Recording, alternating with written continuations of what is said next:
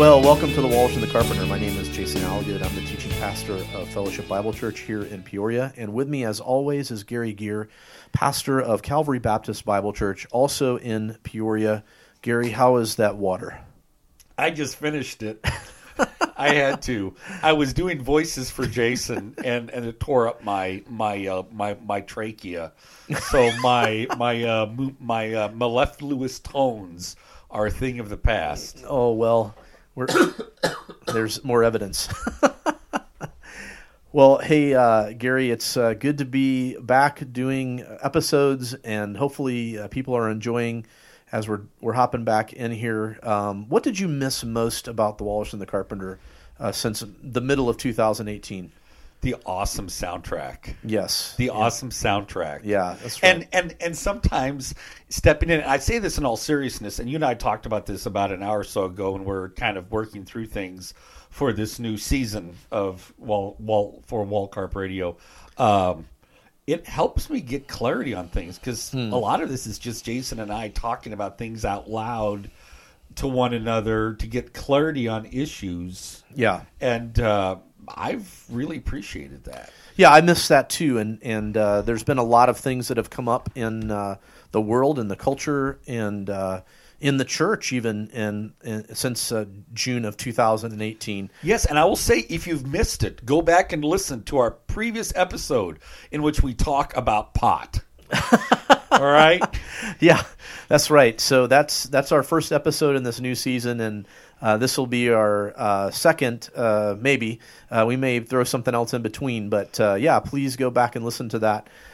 We are planning on doing some interviews with some interesting people over this next season, and so we hope that you tune in for that. But yeah, along that point, Gary, we talk about some things that have to do with the culture. We talk about theology issues. You know, theology obviously is thousands of years worth of conversation that has been going on in the church. But yeah, I have missed this opportunity for us to sort of bounce things off of one another. Of course, we do that from time to time over meals, but it's just fun to do it with the microphones on and with the world listening in. That's right, man. And then comment saying, "What were you saying, Gary?" That's just mainly joy. Yes. So, I call that Wednesday.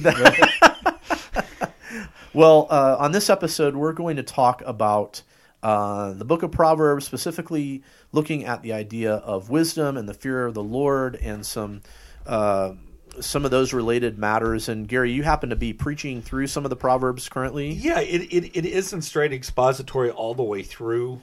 But I'm doing several messages on themes found in Proverbs, on the use of Proverbs. I think one of the things that fascinates me about Proverbs so much is, especially since last year, we had gone through Galatians and, talked about grace and talked about the role of works and all of that. And then you've got this Old Testament book in which literally it's like, it's almost like an IKEA manual for the soul. Sure. Okay. Yeah. You just put, screw A in slot B and you turn into C. Right. And then you've got this shelf you can put baguettes on or something like that.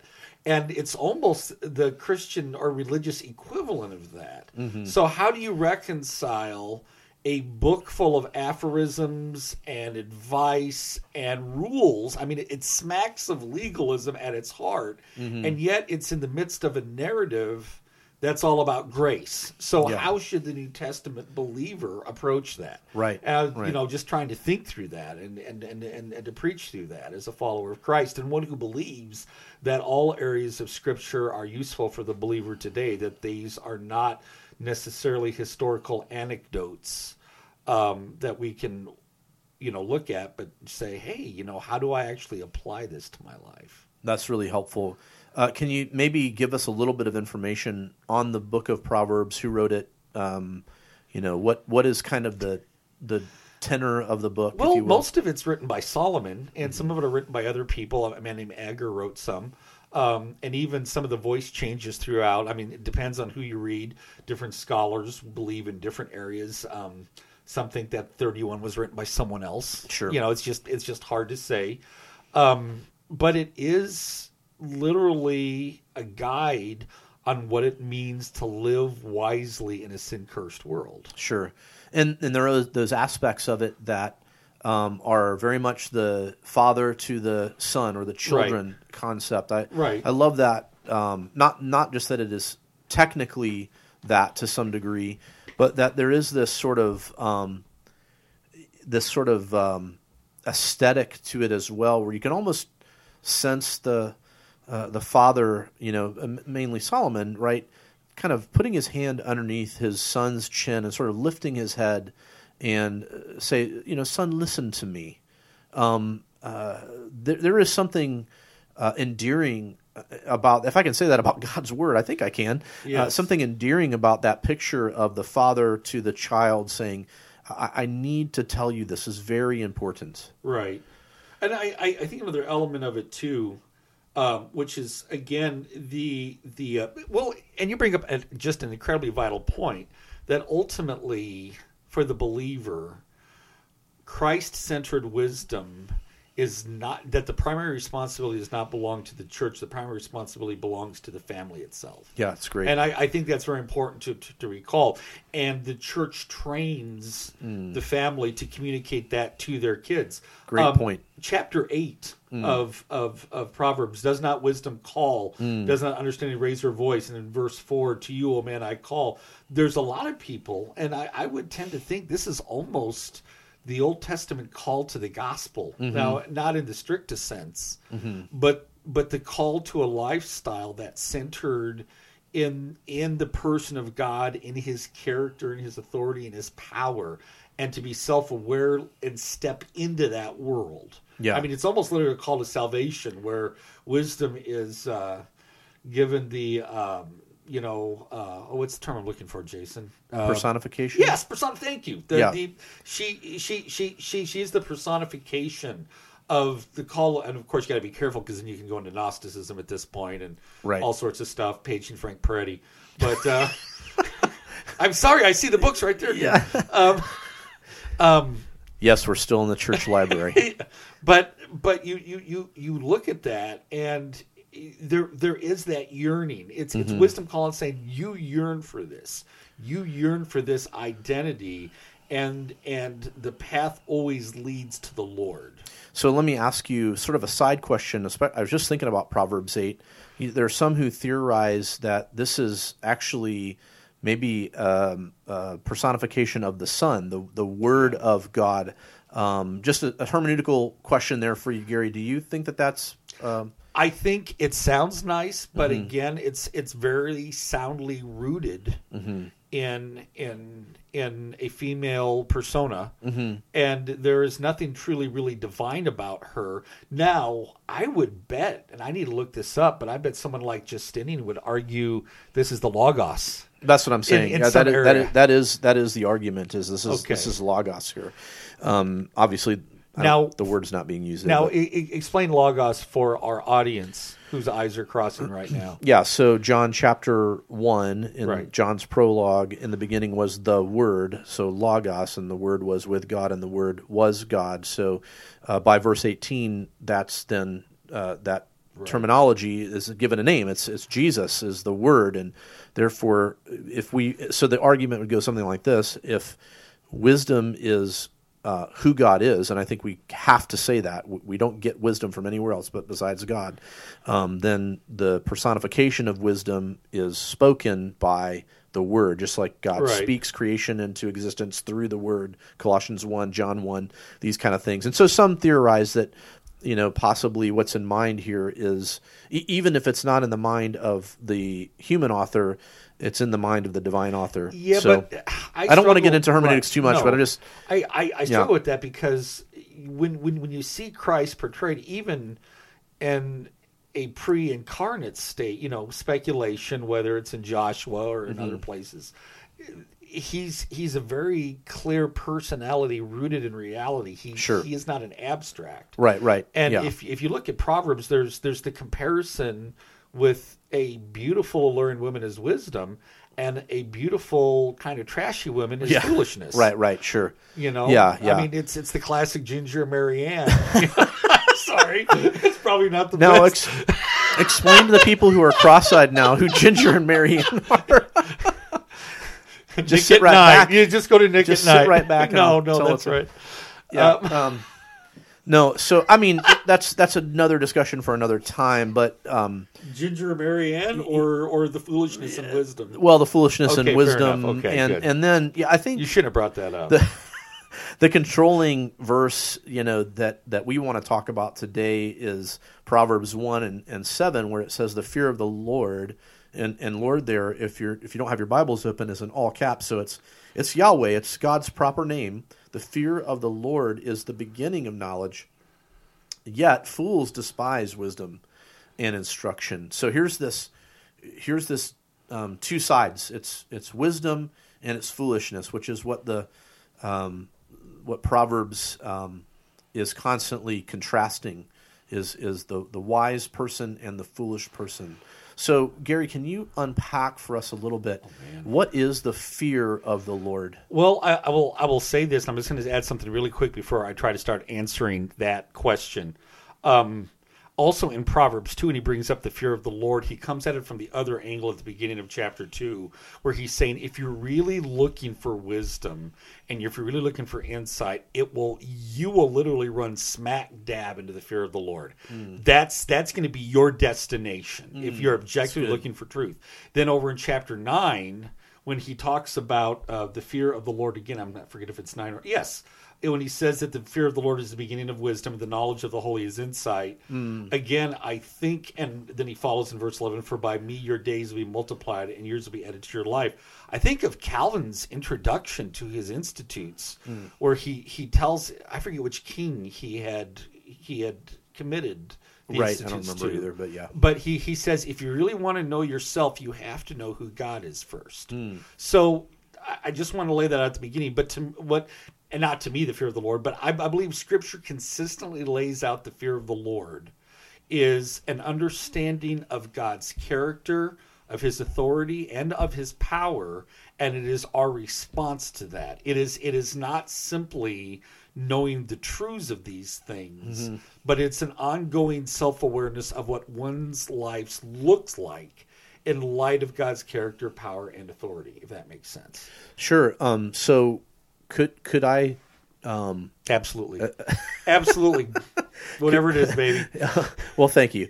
Would it be fair to say that there's a distinction between mental assent and belief in what you just said? Yes, but I think even the term belief, putting assent and belief to one another, maybe is not. I think that's a bit confusing. I would say belief in participation, or assent and participation, because it's one thing to say this is something that's true. It's another thing to participate in that truth. Yeah. Well, I think I would make the distinction.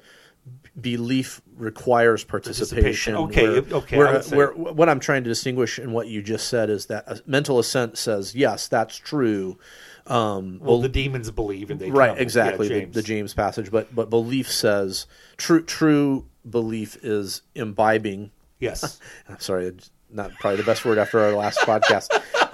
Is I like that, participating in, without the idea that we are earning something. Right. No, it isn't earning. It's right. When I think of that, I think of like when my son, when he was 5 years old, helping me mow the lawn, he held on to the inside bar while I pushed the outside bar. He contributed absolutely nothing to the process. Right. But he was along for the ride. Yeah. And that's not a let go and let God either. No. In what we're saying. So how does someone fear the Lord? Well, would you say there's a difference between fearing the Lord and being afraid of the Lord? Maybe different. I guess maybe it depends on who we're talking about. Okay, let me ask you. I don't know if we want to go into that. Yeah, I know we're going to get to the believer-unbeliever thing, but okay. Yeah. Well, I think we almost have to go there now, but only in the sense of, okay, anyone can look and see how big God is, but only certain people can appreciate and value the fact that God is, or the fact that God is good, or the fact that God is loving. Now, I will say this. I don't think unbelievers are able to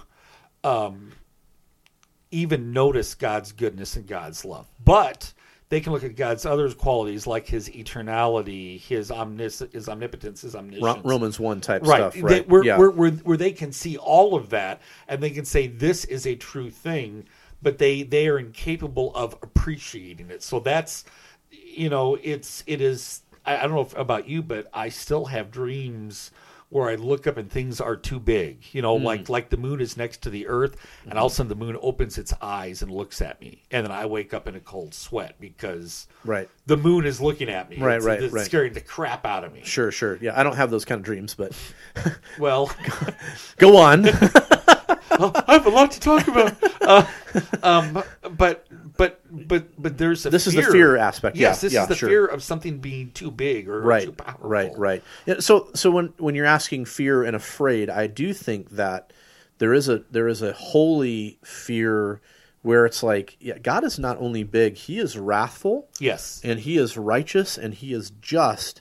And that always is in the sense of God being who he is, counterbalanced with his mercy and grace for those who are in him. Okay. But man, I mean, the author of Hebrews says, our God is a fire, Right. And so there is this sense of fear.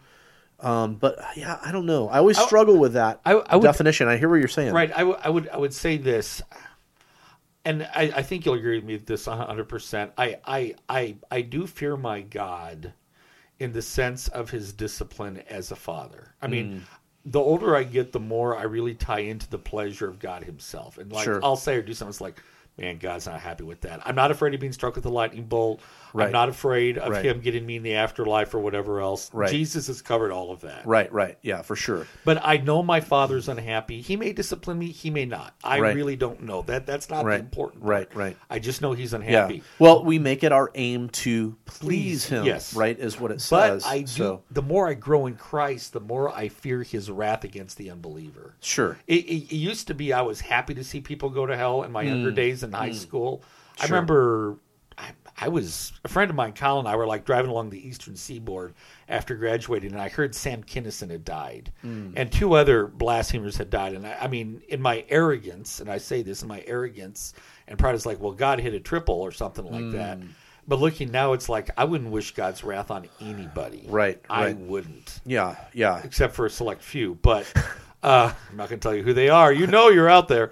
No, but God's wrath, and the more you grow in Christ, that's where my fear goes. And I think John talks about this in 2 Corinthians, and knowing the fear of God, we persuade men. Yeah, not John, but Paul. Yeah, but in 1 John, he kind of said... Oh, 1 John. Oh, okay. But you're right, I'm quoting the wrong verse. I'm thinking of something else. Well, perfect love casts out fear. That's different. Yeah.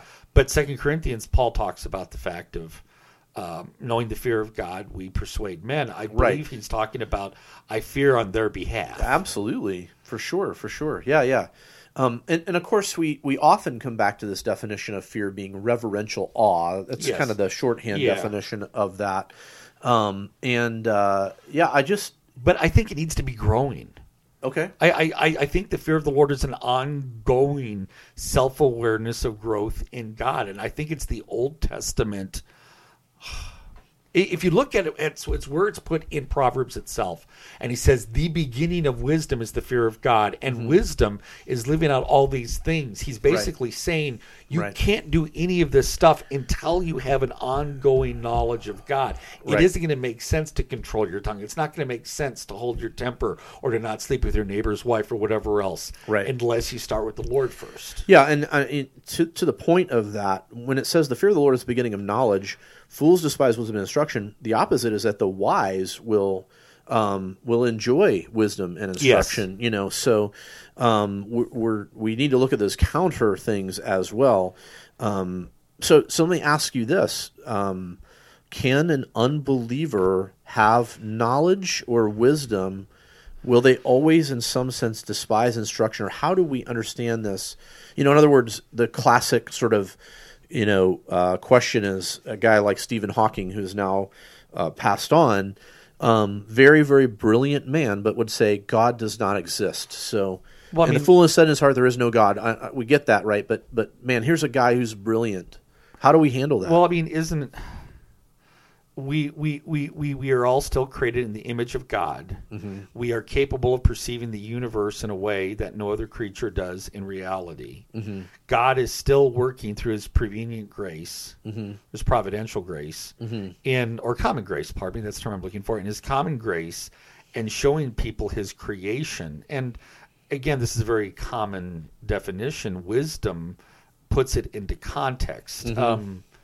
What is it? Is it Van Til or Dory Reed? I forget which, who talks about there's no such thing as brute fact. That mm-hmm. is that there's literally no fact that is not a theological fact. Mm-hmm. We ate a Chick-fil-A today. Mm-hmm. Okay, well, sanctified food. I mean, all truth is theological truth. I sat there and ate a breaded chicken breast of a chicken that had been created in the eternity past or determined to be created by God, and he also ordained the person who was going to put the breading on it, where it was going to be shipped, when it was going to arrive, that I have the money in my pocket, that you would make the suggestion we did Chick-fil-A, that I would get 3 packets of mayonnaise, 2 go on the chicken thing, 1 goes with the fries.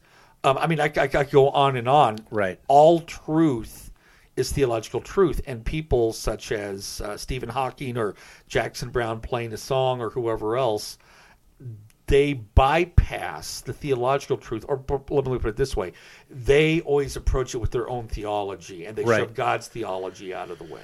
Yeah. So they can have an understanding that isn't a full understanding. In other words, they can connect the dots. Yes. They can do the math. They can think about the math in ways that you and I don't want to speak for you, that I can't think of. Oh, I can't. So they're I think it may be I can't remember if it's Van Til or some other presuppositionalist who says they're basically robbing from God to make their point without making God's point ultimately, but they're never going to arrive at that because their heart is unregenerate and the things of the Lord don't make sense to them, as 1 Corinthians says. Which brings another point then, and let's go to another question. Should unbelievers get married? Okay. No, I know where the question. I know where you're going with that. Yeah. And let me ask you this way: is there benefit? Yeah. In unbelievers getting married? And to me, I think if you can answer that question, I think you can. You will, in a sense, answer part of the purpose of Proverbs, even in the believer's life. Okay. Well, my thought goes to common grace, which you just mentioned, which is that order. God's order specifically does not produce chaos. It produces things that are beneficial even to the non-elect or the unregenerate, if I could say Rains that. on the just and the unjust, yeah. Yeah, right. So you've got benefits that are accrued even without knowledge of God, but you're still coming back to God's wisdom. That's God's wisdom that says that that's a good thing. So yes, I think they should, even if they don't grasp the totality of the reasons of why they should.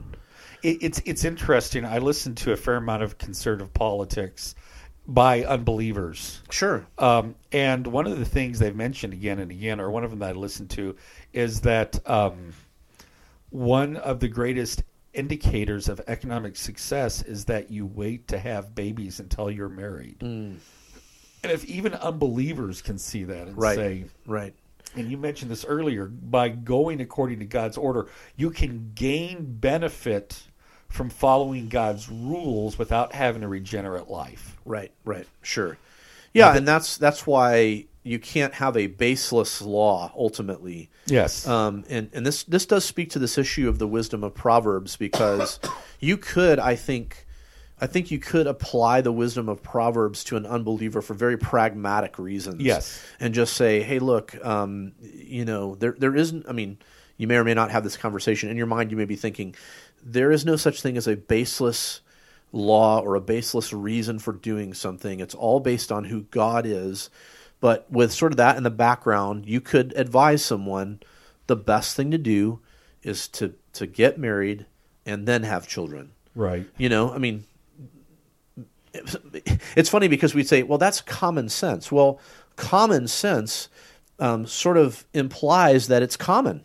Right. And that people have some sort of sense that it's common. But there's a lot of pushback on that now. Of course, and that's the point. Saying well, no, but how can you claim it's of a greater benefit to my family? Yeah, and that's the point. It's no longer that which is common. Yeah. Because we say, well, it's baseless, and so if you're going to run away from God, what does it say right here in Proverbs 1:7? Fools despise wisdom and instruction.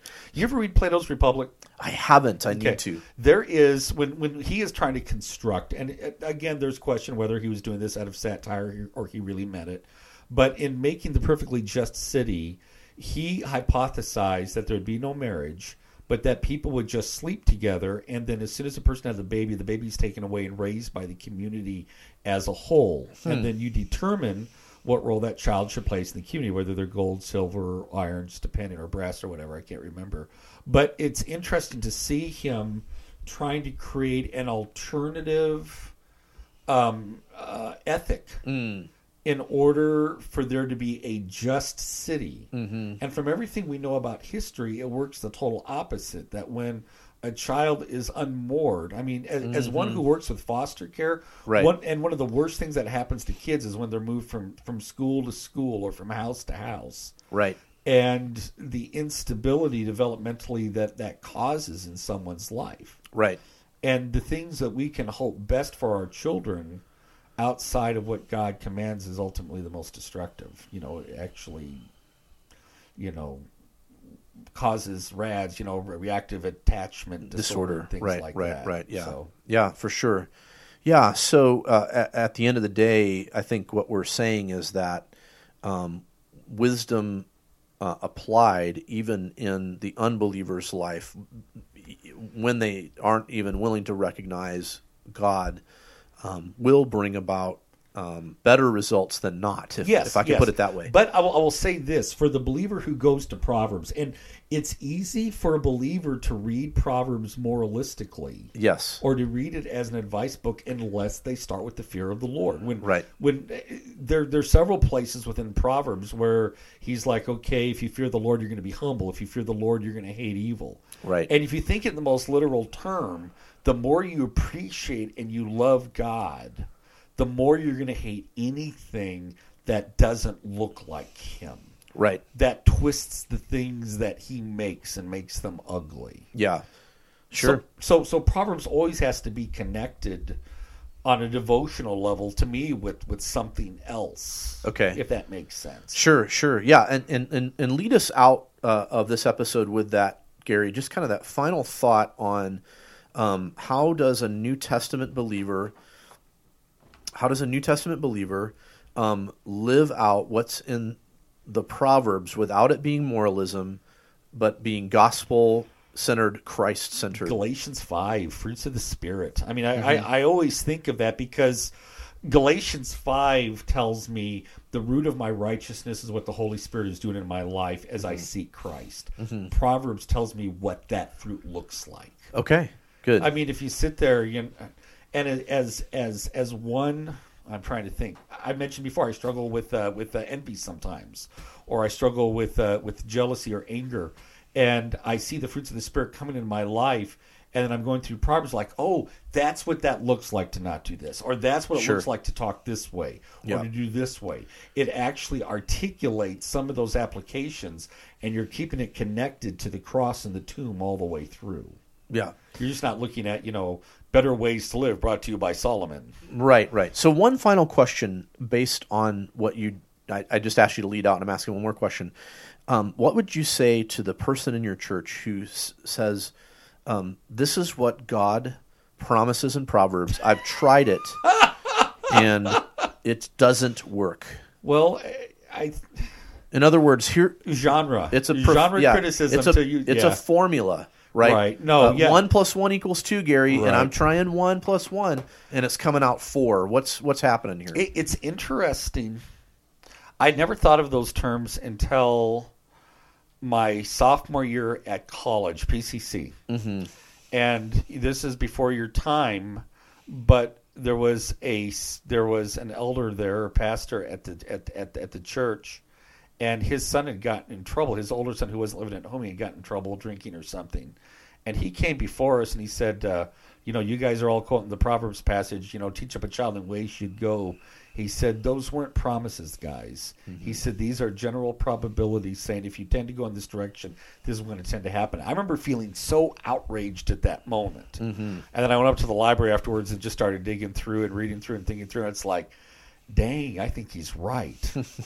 Where again, I think these are more descriptions of what the fruit looks like as opposed to a formula. Right. And there's also the whole accessed element too. We don't have time to get into this today. I think there's also a covenant element with Israel, that there may have been more directed promises towards Israel, but not the same towards us as far as physical issues. But that's a whole nother. Yeah. And there's disagreement. I'm not even sure what I think about all that. And that's the reason why I brought that last question up, which was the issue of this is what it can look like, and most likely the trajectory that it will take. I think trajectory is an important word to use. That's excellent. Yeah, so the fruit of the Spirit is this. Right. And Proverbs, this is what it should or could or may look like generally. Right. Yeah, that's great. I would agree. That's great. Well, hey, listen, thanks for listening in today on this episode on Proverbs. We really appreciate you giving us a listen once again as we've come back here recording some episodes. If you get an opportunity, would you go to iTunes and give us a review there? You can check us out on wallcarpradio.wordpress.com or check our Facebook page, facebook.com/wallcarpradio. Now, I also want to point out, Jason did an awesome design. We are not communists. All right? I like the design. Jason likes the design. We are not communists. When you check out our new logo, you'll see the reason why that is said, and maybe even some of the comments that are there. So, but thanks for listening in. We'll catch you next time. All right, God bless.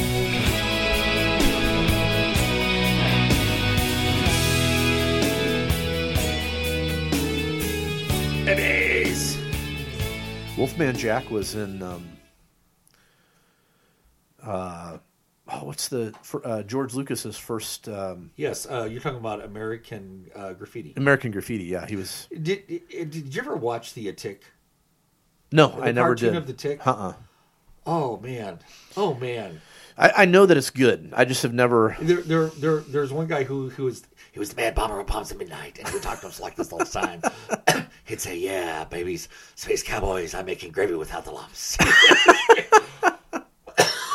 You're killing your throat, just man. Driving along. He says, you have to have a gas. You have to have a thing, baby. What about bombs? He goes, I have bombs. I love it, baby. Use bombs. You're killing yourself doing that voice. All right. Ready? Ready to go. We've been recording that whole time. That's going to be on the outtakes.